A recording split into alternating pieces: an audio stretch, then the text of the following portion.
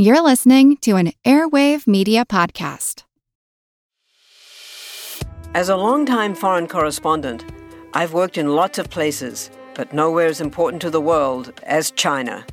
I'm Jane Perlez, former Beijing bureau chief for the New York Times. Join me on my new podcast, Face Off, U.S. versus China, where I'll take you behind the scenes in the tumultuous U.S.-China relationship. Find Face Off wherever you get your podcasts.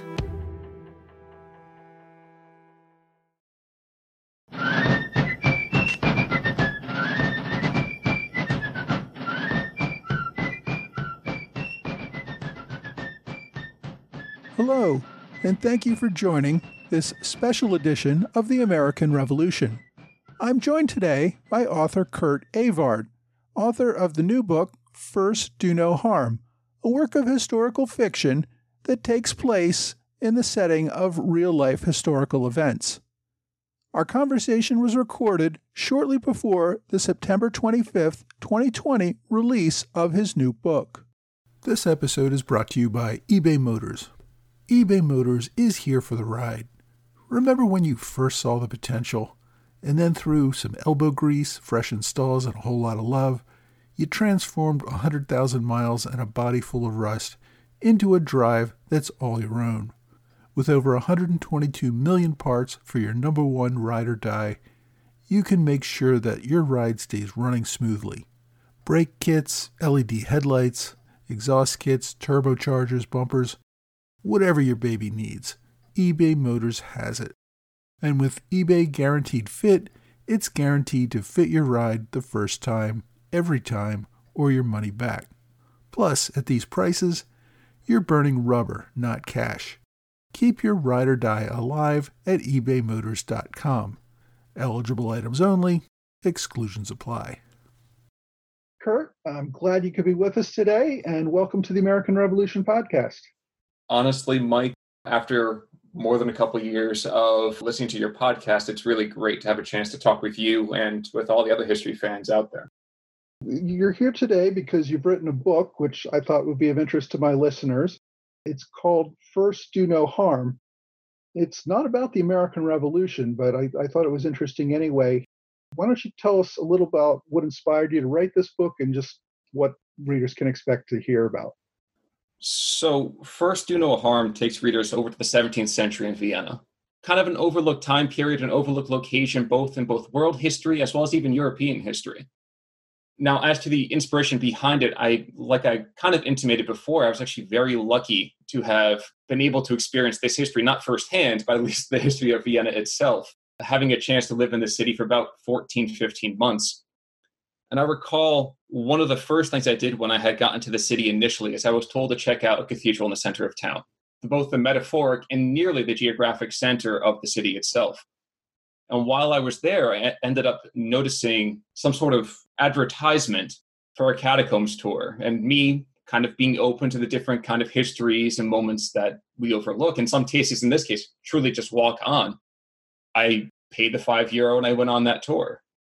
And that's when I first heard of this story of perseverance, of horror, of bravery, of courage, of faith, really going throughout this moment in time when society was completely upended by, like the present day, a pandemic that threatened everything that these people really knew.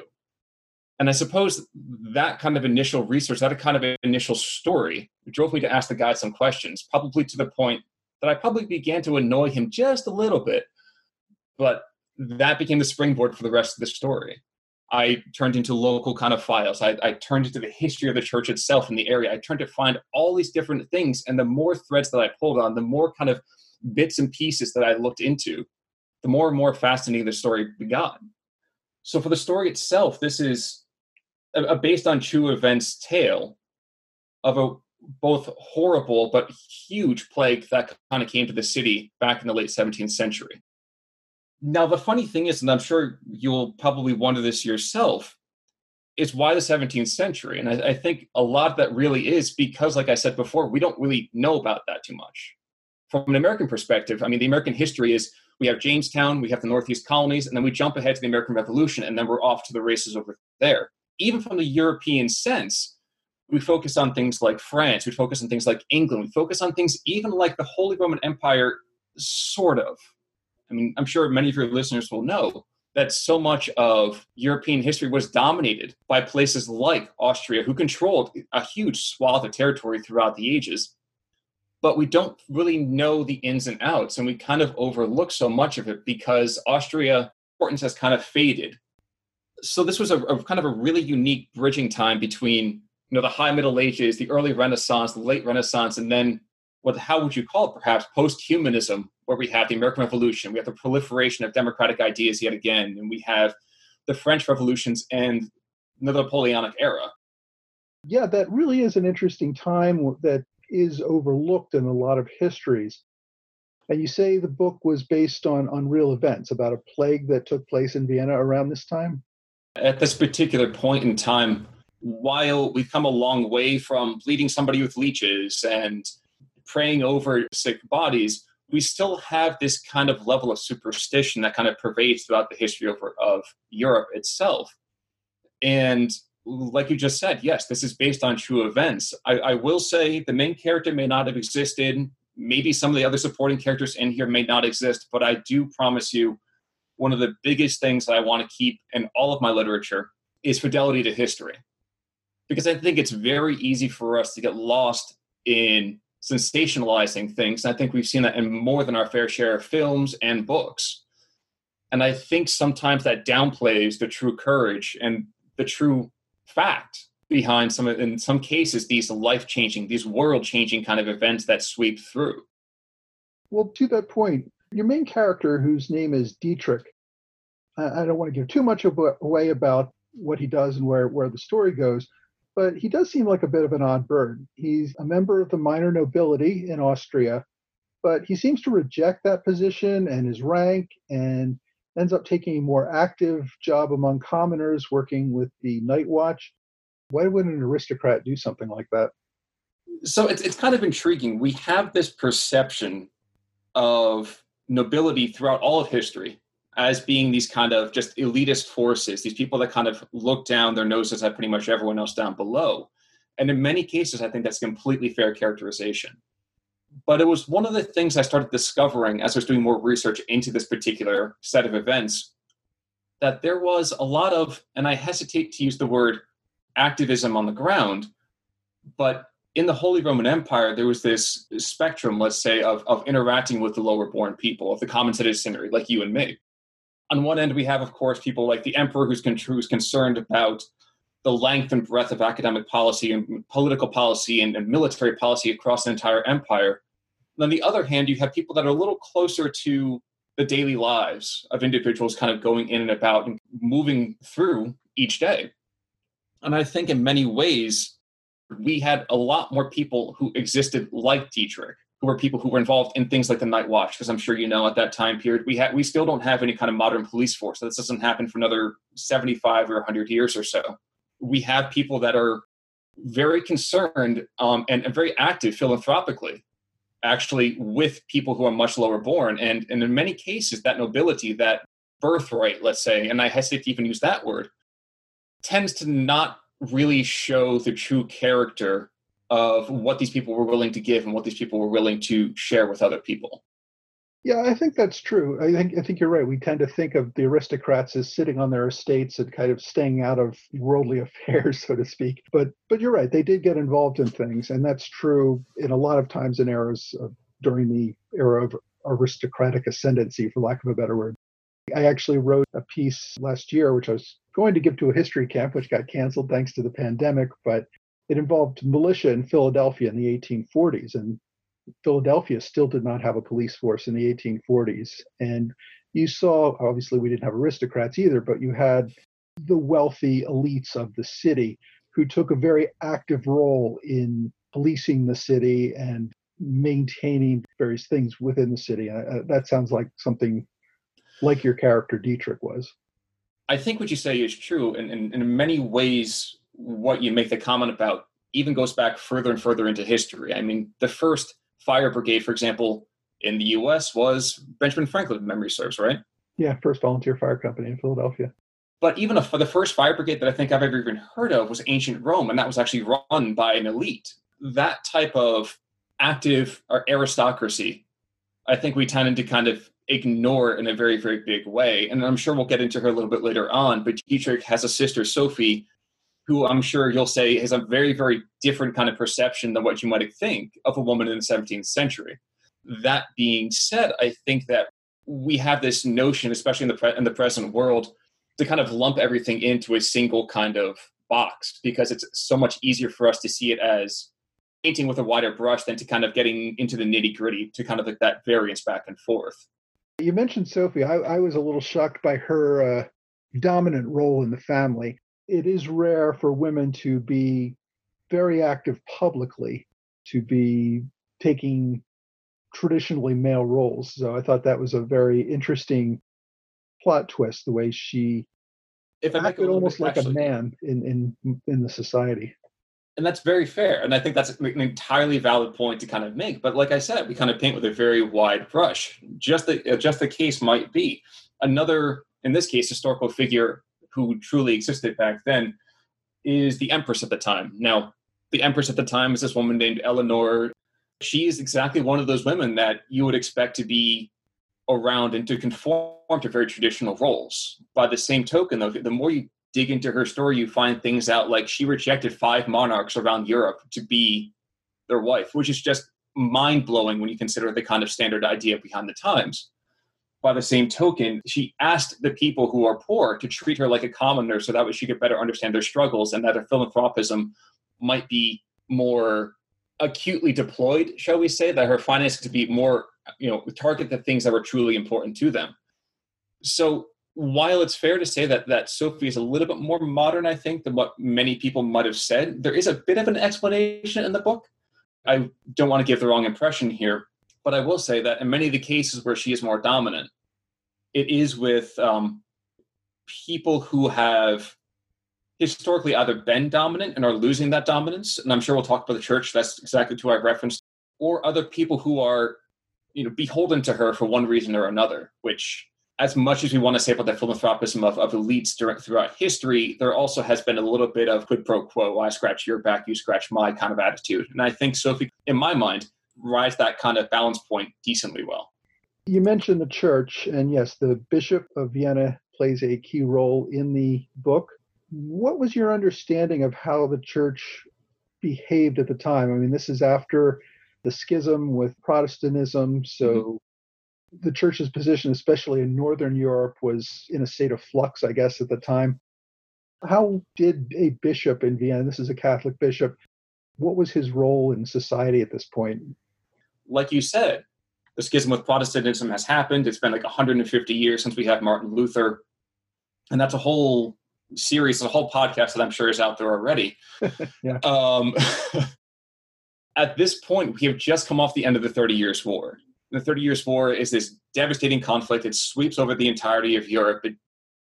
We have this conception of the world wars being devastating. The 30 Years' War makes them look like a sideshow. It is absolutely barbaric, some of the things that go on during it. This story takes place about 30 years after that. There is a very important thing that I think will give greater context to this, and that's the idea of the Treaty of Westphalia, 20 or 30 years before. And in this treaty, it basically says that the church itself takes a much less dominant position in political life. We start to see some of the modern notions of like what states become and how we see a separation of church and state. That actually is one of the areas in which I want to say Jefferson, in one case, starts to derive his own theories about how we divide both the government from a more religious organization itself. In this particular case, the bishop that you reference, again, is an actual historic figure, Bishop Wilderich, his family name escapes me. Forgive me, I don't think I use it but once in the book. But Bishop Wilderich, if you look into his biography as well, is both an extremely pious man, but at the same time is a very great humanitarian. And I think, while I can't speak for all the clergy back then, again, records are a little bit scanty during events of this time, we have, once again, the entire spectrum where we have certain religious officials who are very human in how they approach the world, and we have other ones who are very, I don't want to say supernatural, I don't want to say overly pious, but they're very traditional in how we might expect let's say, men of the cloth during that time period to approach it. So we have this kind of weird thing where the church is trying to find out what its new role is in the society.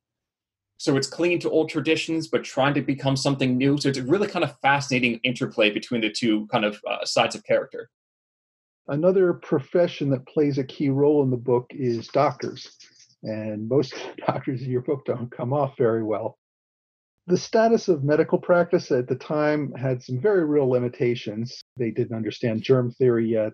There weren't a lot of medications, so doctors were almost part nurse, part magician, part performance artist. What message, I guess, were you trying to send about medicine and medical practice and doctors through your book? I admit, when I tell most of these stories, I'm rarely trying to push a single kind of agenda. I'm trying to give you a lot of the facts to kind of put in front of you and to have your own perspective on. So please, whatever I say here, don't take as, forgive me for lack of a better word, gospel. But you're right to say that in medical theory at this time, we don't have that modern sense. We don't have that modern conception of, no, we need to make sure we clean our hands before we disinfect a wound. We need to make sure we do X, Y, and Z to treat a particular disease. That said, there was a lot of medical knowledge at this time, which has just exploded out throughout the era. We overlooked definitely, I would say, the Near East and Middle East kind of perspectives from about 500 or 600 years ago. That medical knowledge is still kind of limping into Europe from time and again. I guess the message that I'm most trying to deliver here is there is an awful lot of pseudoscience that gets applied, both in times of strife, both like today's society as well as in historical events such as this. And I think the major message that I'm trying to get behind here is that there are certain facts that kind of breed certain results. And while I don't want to get too much into, let's say, how different doctors approach this deadly disease, there are ramifications to applying outdated theory and outdated practices to the current events. Answer around this ever so slightly, because some of these doctors that I think we're talking about do play another role entirely as well. The doctors at this time was always that plague doctor mask, that kind of crow's speak, that kind of corvus mask, bone white, terrifying kind of figures overall. And I will say that any reader who picks up this book will see that there's a very big delineation to how people who are used to treating this disease might approach it versus how those who are outside of that particular part of medicine might go after it. I'm not trying to make an active attack on the medical practice. I think, like you said, to highlight the real, very real limitations of the time period, it is important to see that as opposed to now, where we can kind of toss a cocktail of antibiotics at it and solve something like the bubonic plague, assuming, of course, we catch it early enough. These are people who were without any real recourse at the time. All they could do was try a purgative. If they were brave enough to try that bleeding of a leech, these were people that were caught without options in the face of something that was terrifying and real and all-pervasive to their society. Right. I guess it's easier for us to look back today with centuries more science and technology and say, oh, how crude and crazy things were back then. But they were people struggling with the knowledge they had at the time and doing their very best. Exactly. I mean, and even then, we look at 100 years ago, it's Civil War kind of medicine, and we think, how could they go and not do X, Y, or Z? And they were doing the best that they could. Right. Even 70 years ago, good Lord. I mean, polio, for example, was what? We're almost 100 years out finally. But even then, we look at that now and say, wow, how could we have been so foolish at that point? So, as we said, the plot of the book involves Vienna and involves a plague. At the very beginning of the book, Dietrich finds a plague victim in downtown Vienna. Mm-hmm. And that sets off a series of events and questionings to try to figure out what exactly is happening. And without getting into too many details about your book, it goes beyond just a mere disease. There's a whole lot else going on. And Dietrich comes in contact with some other people who may be humans, maybe otherworldly creatures, we're not quite sure. I think you bring up a lot of issues of Enlightenment thinking versus traditional religion at the time. Is that what you were trying to get at with all that? Yes and no. The fascinating thing, and we touched on this before, is this is that time period that's between praise God, God controls all of our lives, and now where it becomes the state. Like I said, we're coming off the 30 Years' War, we're coming off the separation now, and kind of this independence between religion and society itself, where religion begins to take more and more of a back seat. These characters that you mentioned, I will say there actually is historical precedent for them. Without getting into too much detail, there is a theory called millenarianism that when great kind of numerical years happen, there are huge consequences that occur. One of the famous historical things happens actually just 10 or 12 years before this. The year 1666 was the year of the beast. And that was supposed to be the end of times. And very kind of Nostradamus kind of predictions would completely collapse. So the people to which you refer, yes, there is a little bit more gray area, because again, I want to give that kind of onus to the reader to make their own decisions upon them. But by the same token, there is historical precedent for these particular people.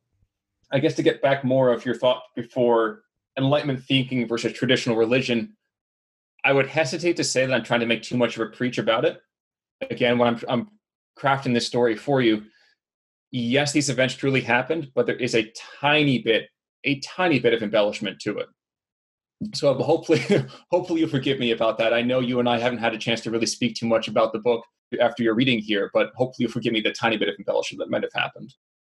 You also mentioned there are a couple of Jewish characters in the book and some mention of Muslims, although they don't play a major role. What was the situation between Christian Jews and Muslims in this period in this part of the world? Vienna at this particular time period sits in a very unique position between what's considered East and what's considered West in Europe. Shortly, I believe it's before and then shortly after the 30 Years' War, they are attacked by the Ottoman Turks. There's a lot of fear and a lot of anti-Muslim propaganda. Unfortunately, at the same time, a lot of people in the city who are Jewish experience the same kind of hatred, historical material that's kind of happened unfortunately, against their culture since they've emigrated from the Middle East. Vienna at this point was a cosmopolitan as you could get in terms of a European city. Vienna operates on this very, very strange node of being the geopolitical center of the HRE, the Holy Roman Empire, as well as being east of France, which is a major kind of political point, west of the Ottoman Turks, which is another kind of major political point, and a major trade node, both in exchange of ideas as well as goods. So we have all of these cultures that kind of continue to mesh in the city, some of which you can still see the influence today. Regrettably, our kind of modern notions of accepting and being more multinational, multicultural didn't quite hold sway here. A couple of tongue-in-cheek comments being made about the emperor making a rather rash political decision to eject Jews from the part of the city. They were unfortunately still seen very much as a scapegoat in society, taking on the ills of so many things that had gone on. I think by adding both of these cultures into what would otherwise be a very kind of whitewashed Catholic Christian society, I wanted to at least acknowledge the true history that, first of all, there were these people in the city. This was not a number of Christians going through this and then bending on one knee towards a cross. This was a truly broad spectrum, multiracial community going through this together. One of the major characters, I'm sure, as you will probably bring up, is Abraham at the same time and his wife, Sarah. Mm-hmm. Now, Abraham runs a small apothecary. And for the most part, Jews at this time period, if they weren't outside the city, they were expected to keep the religion quite internal, quite close. But the more that we kind of see Abraham, and we see the way that he interacts with more kind of classically Christian individuals, we are able to see both, let's say, the stubborn ways of the older world, as well as maybe this kind of broadening sense, this broadening kind of community of fraternity that both this hardship brings, as well as these kind of new ideas from the kind of post-Enlightenment era. Right. European Jews always, and even unfortunately up until modern times, often had a very difficult balancing act. Yes. That they often wanted to kind of be guarded and apart from the bigger society because bigger society was often so hostile to them. Mm-hmm. But at the same time, they had to interact more with society so that people realized that they didn't have horns and weren't going to eat their children, things like that. It's funny you mentioned that because some of those things do come up in the book. I will say there's actually more than a few funny moments between the Bishop Wilderich and Abraham as both try to reconcile, let's say, their theological differences. And I think when it comes right down to it, we still need to recognize that past all the labels that we put on each other, we're still going through this crazy madhouse, this crazy set of events together. And I think, to me, one of the things that was so enjoyable to hear, that even in these dark times, we dropped all those labels. It didn't matter if you were Jewish, you were North African, you were more kind of classically Arab. And please forgive me if I'm not able to break that down more culturally. You were going through a hard time and you forgot what happened. You forgot the former divisions and you tried to come together. And that, to me, especially in this time period, right, that we're going through these last long months and for however, who knows how long ahead, it was a message that I thought needed to be shared. That basically in these kind of harsh times, in these horrible kind of difficult times, this is the time to kind of band together. This is the time to forget old hatreds and forget old prejudices and to join hand in hand. So it was a very powerful tale I had to share. That's the thing. Times of crisis can bring people together and it can drive them apart. Whether you're looking for a scapegoat to blame all society's ills on, or just the fear of the unknown will make you hate the other group and want to lash out and attack at them. Or can we all come together and fight the common enemy, in this case, the plague and a host of other things? Mm-hmm. The book tackles that tough issue and I think does an interesting job taking a look at it. Is there anything else you really hope readers will take away from reading your book? Some main point or theme or idea you wanted to get across to them?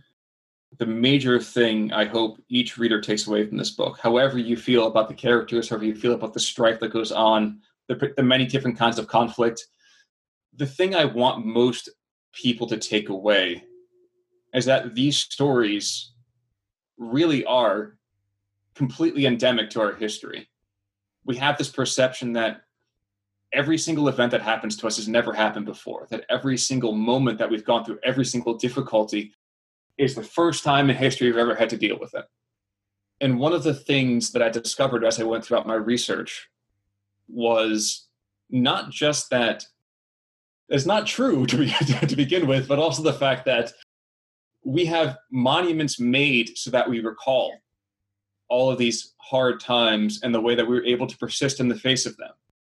When I first found out about this particular plague, I learned that there was a column 300 or 400 yards away down a nearby side street that commemorated surviving this extremely deadly event. And then I remember standing there and watching as everyone kind of walked past it, just completely heedless of this beautiful thing that told of both such a hard time, such a sorrowful time, and such a triumphant one at the same time. And I remember asking someone in the city about it a couple months later, and her response was, I guess I never noticed. There just was a column to me. So one thing I hope that I can kind of encourage all the readers to do, and this is something that thankfully I think I've been able to come to grips with as well with the American Revolution podcast, is that these events have happened everywhere. And I think that we do need to make a greater emphasis on paying attention to those and learning from those, learning the stories of those people who have gone before, learning of how they were able to kind of break through and rise above all the issues that we still face today. Yeah, I think that's exactly right. I actually thought about asking a question somewhat tongue-in-cheek about how modern viewers could possibly identify with a story about a global pandemic and outsiders being feared and hated and all those things. But it just goes to show that there are cycles, there are common themes throughout history, things that we live through again and again and again, and people react differently, but they react very much in the same way. The same range of reactions exist in every time in society. True. And I think it's sometimes a great shame that we don't try to break that cycle. We find it all too easy just to follow the momentum around again. Learn from history or be condemned to repeat it. Exactly. And I think, to me, this is something that we kind of hear occasionally about for those of us who've taken history courses or have been lucky enough to hear about it in various schoolworks. We hear about the Black Death, and it's this abstract thing. Oh, yes, there was this horrible disease. There was this terrible thing. But if you read accounts of people who have been infected by it, or you read accounts of people who have suffered or have observed it firsthand, it's bone-chilling. It's just a very powerful moment to kind of connect with people who have gone through that. I am born and raised in New Jersey. And I know that, for example, 100 episodes ago from when this hopefully comes out, Mike, you talked about the Forage War. And the Forage War, for me, I grew up 40 minutes away from the Forage War. I am within easy driving distance of Morristown, both where I grew up and where I am now. And I never heard about it in American history. And I love history. And to me, it was so fascinating. I'm sure we'll get to this later. It was just something that I had to learn more about. So if I can ask, if I could ask any reader who picks up this book, don't see this as the final word, either on the Black Death or either on the people who were able to kind of survive and go through it. See this as a springboard. Maybe you don't want to hear about the Black Death anymore. I don't blame you. It is a devastating thing. But maybe read about Austria now, or read about the church like you brought up before. It's a really incredible thing that's going on. Or read incredible women that we have just completely never heard about, and I had never heard about before I started researching the story behind this event. This episode is supported by the food delivery service Factor. It's spring now, and we all want to spend more time outdoors, enjoying life, not the kitchen. Factor ensures you have fresh, never frozen, chef-crafted, dietitian-approved meals that you can prepare in just 2 minutes. Each week you get a menu of 35 meal options, as well as 60 add-ons, including breakfasts, on-the-go lunches, snacks, and beverages. You can customize your orders to get as much or as little as you want each week, and can pause or make changes to your orders at any time. Factor is less expensive than takeout, and every meal is dietitian approved to be nutritious and delicious.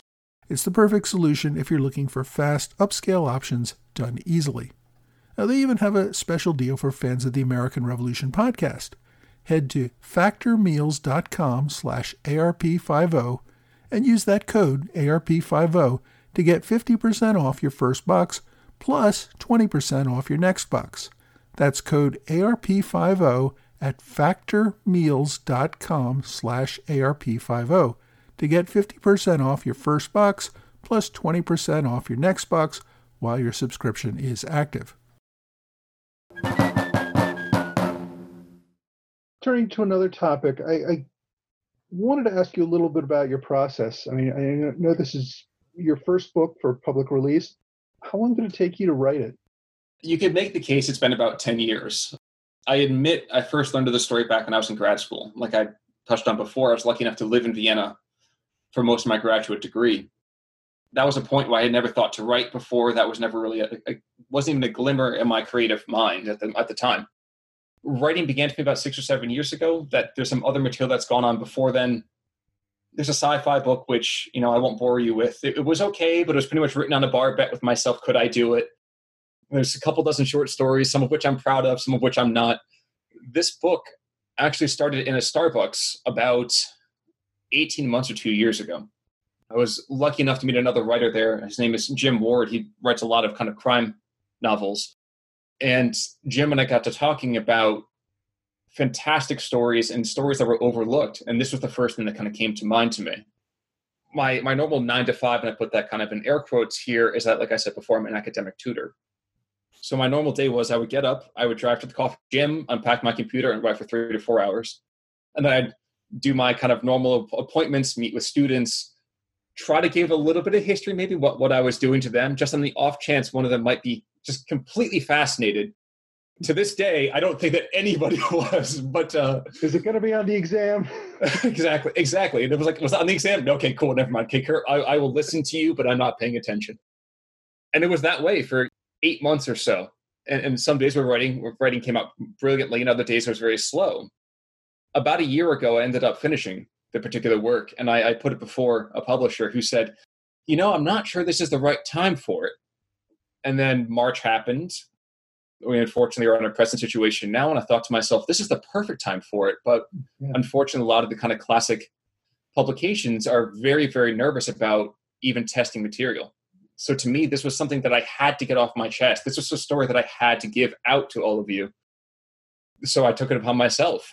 This is a self-published book, and I doesn't give off any impressions. I know self-published has a very weird connotation. But as get used to, I think more and more you're seeing a lot of really quality stuff self-published, because you don't need a large publishing company anymore like you did 50 years ago. And Mike, I really appreciate you hearing and saying that to me, because it's been one of the things that have been weighing very heavily upon my mind these last long months here. But I'll tell you, probably at least a third of the books that I use for the American Revolution podcast, and I go through hundreds of books, are self-published. Well, and that's the thing, is that I think that we have this predilection against what might be a fascinating tale just because it doesn't have a certain name on it. Right, and a lot of self-published people, well, publishers, first of all, they don't want to take a chance on an unknown author, but those unknown authors are people like you who have spent 10 years thinking about this book and thinking about and studying and learning everything. So they are sometimes the greatest experts in a very particular topic that a traditional historian or history professor or something isn't ever going to touch unless it happened to be their PhD thesis. So this is something that you focused on for so many years and was an obsession in your head. It forces you to become the person to write this book. That's true. And while I won't pretend to be the greatest authority on it, I'd like to think that hopefully I can hold a conversation here or there with those a little bit more academically focused there. But I will say it's been a labor of love as well. I certainly do hope that it is both an interesting read. I guess it was an interesting read for you as well as for other history aficionados out there. Through your research and writing process, is there anything in particular that surprised you, either about the subject matter or about the process of writing a book? I guess I'll take the second part of that first. Okay. So about writing a book, the first thing I think you realize when you're writing a book is, oh my God, where did this idea come from? I think there's this perception that you must be a Hemingway, you have to be a Salinger, or you have to be a number of people to write a fascinating book. The funny thing about it is that the first thing that you write, it may not be wonderful, but it's something that is this labor of love that becomes almost addictive. And I guarantee you that anybody who's written a book, they will all tell you that nothing they wrote on the first draft was worth anything. So it's been fascinating to kind of learn that. Whether you're a perfectionist or you just want to get a thought down on page, just the act of putting something down is a victory. It's one of the greatest kind of things you can do. I'm sure you realize yourself with the podcast, when you first started this, you thought to yourself, no one's ever going to want to listen to this. No one's ever going to want to read this or hear about this. I told my wife when I started the podcast, right before I launched, I said, if I get 40 people to listen to this, I'll be happy. And that's the thing. That was my expectation. Again, I'm sure if you pull those back out now, you would say to yourself, what was I thinking about this? Like, no one's ever, I wouldn't want to listen to this. Why would anybody come along with me for 175 episodes and counting? And that's the thing about writing a book. That's the thing about writing anything. So it could be a term paper for all you really care. Is that it's one of the most fulfilling things of creation you can probably do. Now I guess that's the thing. You have to feel compelled to do this thing, regardless of whether you're going to make any money or really even if anyone listens to it. You just feel compelled to make this story known, and that in and of itself will make it a great story because you want it to be a quality product and you want people to know this story. Well, and that takes us into the second part of this, too. You said about this particular book as well. So I confess there's some other stuff I've worked on since then. This particular book, it's funny when you try to begin to almost craft a plot line behind this. The first thought is, of course, it's a sickness. Like, what can you do with it? And then you start getting into the weeds. You start getting into those files and those books and those manuscripts that people don't really pay attention to, that you can't find with a simple Google search. And you discover about people like the Empress Eleanor, or you discover things about people like the Bishop Wilderich, who, by the way, is still buried underneath the cathedral that he once served 450 years ago, which to me is just astounding. The Empress Eleanor, when I lived in Vienna, I was actually lucky enough to get back there last year. I got to see her own resting place. It's fascinating to hear all of these tiny facts. And the funny thing too, Mike, I'll tell you, is that whether or not you think you have a wonderful story, especially it might be just with history, I don't know why, but the more you learn about history, the more you learn that all are so nuanced, so fascinating, and all these kind of strange little queer plot points that you couldn't even think about dreaming up actually happened. Like Eleanor, for example, I honestly, first when I was trying to develop this plot, it was, we have to find someone who's a philanthropist. And then you do the history, you do the learning behind it, and you find out they existed by the dozens. Or to know the Jewish history of the people in the city at this point, and then to find out, yeah, they were there. They just kind of got overshadowed by the fact that we have this perception of everyone just being Christian in Europe. The plot's been written for you. Like it's fascinating just to see all the little tiny details and nuances that can create a very engaging yarn. You say your book is self-published, but I'm just kind of curious, what sort of process did you have to go through to get it published and get, have actual copies of the book on paper that you could sell to people? Oh, well, I'll tell you by saying it's a long one, I will say. Given that this was my first intended fully published work, I confess to sharing this material as it evolved, almost in a kind of Andy Weir style. I had several people whose word I consider impeccable. And as I wrote chapter by chapter, I was sharing it with them. One would read it for conceptual, one would read it for editorial, one would read it for both. A fourth one who didn't even like the genre would just read it because he wanted to see if he could nitpick it. And if he actually liked the book, then that was a huge vote of confidence right there. So I had this team of people who have given so much of themselves and their time, and I've thanked them rather effusively in the epigraph in front of this. But that was just the creative process. I mean, you finish a particular draft, and this took many, many months to do. And the next step is formatting it for any kind of work. And there's any number of places you can go. If you want to, you can find someone to do it for you. You can get your material professionally edited. I was fortunate enough to actually have an English major take a look at it. I actually happen to be related to her, which is even better. Made my life so much easier, and definitely the entire process cheaper, which I think is a major stumbling block for so many would-be writers out there, is that it can be a very expensive process. Now, I was fortunate enough to find an online service that handles a lot of the printing and distribution of any kind of text that you want to do. But then there's also the copyright that you have to take care of. And then there's the cover design, and there's this, and there's that. And I will actually say one of the things that's been just so amazing about this is I've been able to cross paths and rub elbows with fascinating artists from around the world.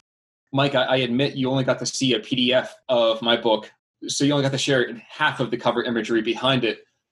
But I was able to connect with a wonderful artist out of Italy whose family, I think she wasn't 100% sure, but she thinks that her family actually came from Austria at some point in the past. It's a lot of kind of up in the air. Mm-hmm. But a wonderful artist to give me her time and talents to do both the cover for me and the back cover, which honestly for me, I don't know which one I like more. I mean, back cover for me is this beautiful thing of the actual cathedral where so much of this takes place. It's a process that takes so much self-education and so much stubbornness that it can seem extremely long. It can seem like a mountain. It can seem like something that you'll never truly accomplish. But whether you find an individual to help you through it, or you just continue to plug away by doing research and asking questions and trying to educate yourself, it's a long one. It's a very, very long one. I will tell you, at this point, I think I've spent actually most of the pandemic, so most of the time since March, has been formatting or editing or commissioning all of these various pieces. Well, all I can say is job well done. Thank you. Now, with this, as I said, this book is going to be publicly available beginning September 25th. So you're at the finish line now. With this project launch, what are you working on now? Do you have any future projects in the works or planned? Yes, to multiples of those. So one actually was inspired by this podcast. I mentioned before never having heard about the Forage War. Mm-hmm. And like I said, growing up so close to it and growing up just through the heart, really, of so much of the American Revolution in the Northeast, I was shocked I didn't know anything about the series of events. So at some point, I would hope in the next couple of years, I could have a nice solid draft down on paper to kind of both highlight the division of the time period as well as just the many unique moments of heroism on both sides. And Mike, I will say, I might ask you to be a beta reader on that one for it, but just at least for the history. The Forage War is absolutely fascinating to me. For people who aren't familiar with it, I would describe it as almost a version of Vietnam, except the Americans were the Viet Cong in that one. There was just constant, lots of little attacks, continual harassment of the British, just breaking them down one shot after another without any major battle. And that's why it doesn't get remembered. There was no big battle that got remembered. It was just hundreds and hundreds of tiny little attacks and ambushes and pot shots and things like that. Yeah, it's truly amazing. That's admittedly, I have another project in the way just before that, but that's on my intent, I would say, within the next book or two that I'm looking to accomplish. I admit a couple of things. One is that the events described, I could think in this current book, we are actually nearing the 350th, I think I've calculated that right, the 350th anniversary of it actually happens about a month after the book releases itself. It is my hope, actually, in the course of the next year to kind of push out another kind of overlooked story, or at least one where we know a very, very bizarre version of it. So I have a duo of books, a duology or Deuteronomy, I'm not really sure exactly what the correct terminology is here, of the contact between the Spanish and the Aztecs themselves. Trying to correct, I guess, some of the misconceptions that are going on there. So I have a fully completed work called Night of Sorrows, which discusses a very, very fascinating event of its own. And then its immediate sequel is going to be Day of Mourning. Next year will actually mark the 500th anniversary of the Spanish and the Aztecs having the kind of fateful interaction between the two of them. And I really want to go and share that story as well, and hopefully take readers to discover a little bit more than what they might have heard in the history books thus far. Next project or two, looking for that hopefully within the next year, 18 months, at least pushing out one of those, maybe both if the fates are right. But I would love to return to the American history. I mean, the Forge War by itself has just been so fascinating to learn about so far. And I think you hit the nail on the head by saying, America's Vietnam, literally, or Vietnam's America. I'm not really sure which way the possessive goes there, but to have that truly homegrown story and, again, shed light on another misunderstood or overlooked moment from the history books. Yeah. Oh, yeah. And also just the divisions between the Tories and the Patriots within this. Exactly. It really was a huge civil war. And the third group as well, who just kind of stayed out of it and said, you know what, as long as I have my life for my goods, I don't really much care, which I think is a group that we never see to think about. Cabbages and sell them. Exactly. But that's the intent. A lot of this really depends on the salience of it. I mean, I would love to say that this is going to be a smooth launch. I would hope, of course. But I have to say thank you to people like you who continue week in and week out to call attention to the stories that we don't hear.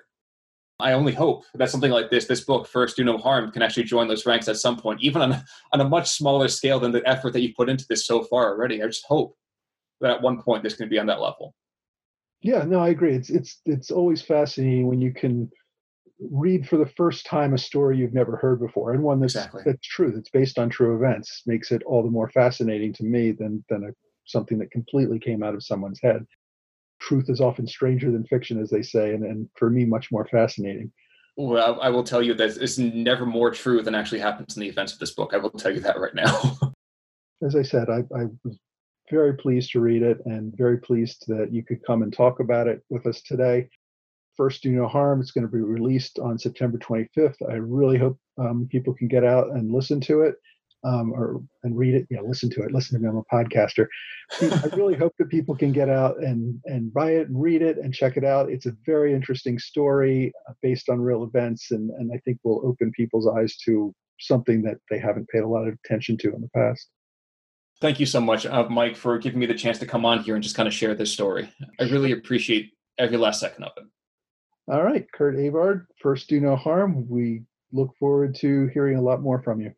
Indeed. Thank you. That concludes our conversation. I'd once again like to thank Kurt Avard for coming on the show and for his support of the podcast. If you would like to buy a copy of the new book, First Do No Harm, I've included a link to the Amazon site for the purchase of the book on both my website and the blog entry for this podcast episode. Remember, if you purchase through my links, I do get a small commission on the sale, and every little bit helps.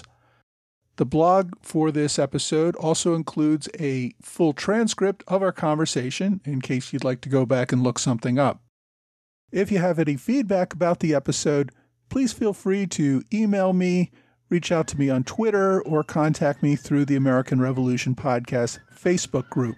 There are links to all of these on the website and the blog. Well, that's all for this episode. I hope you will join me again next time for another American Revolution podcast.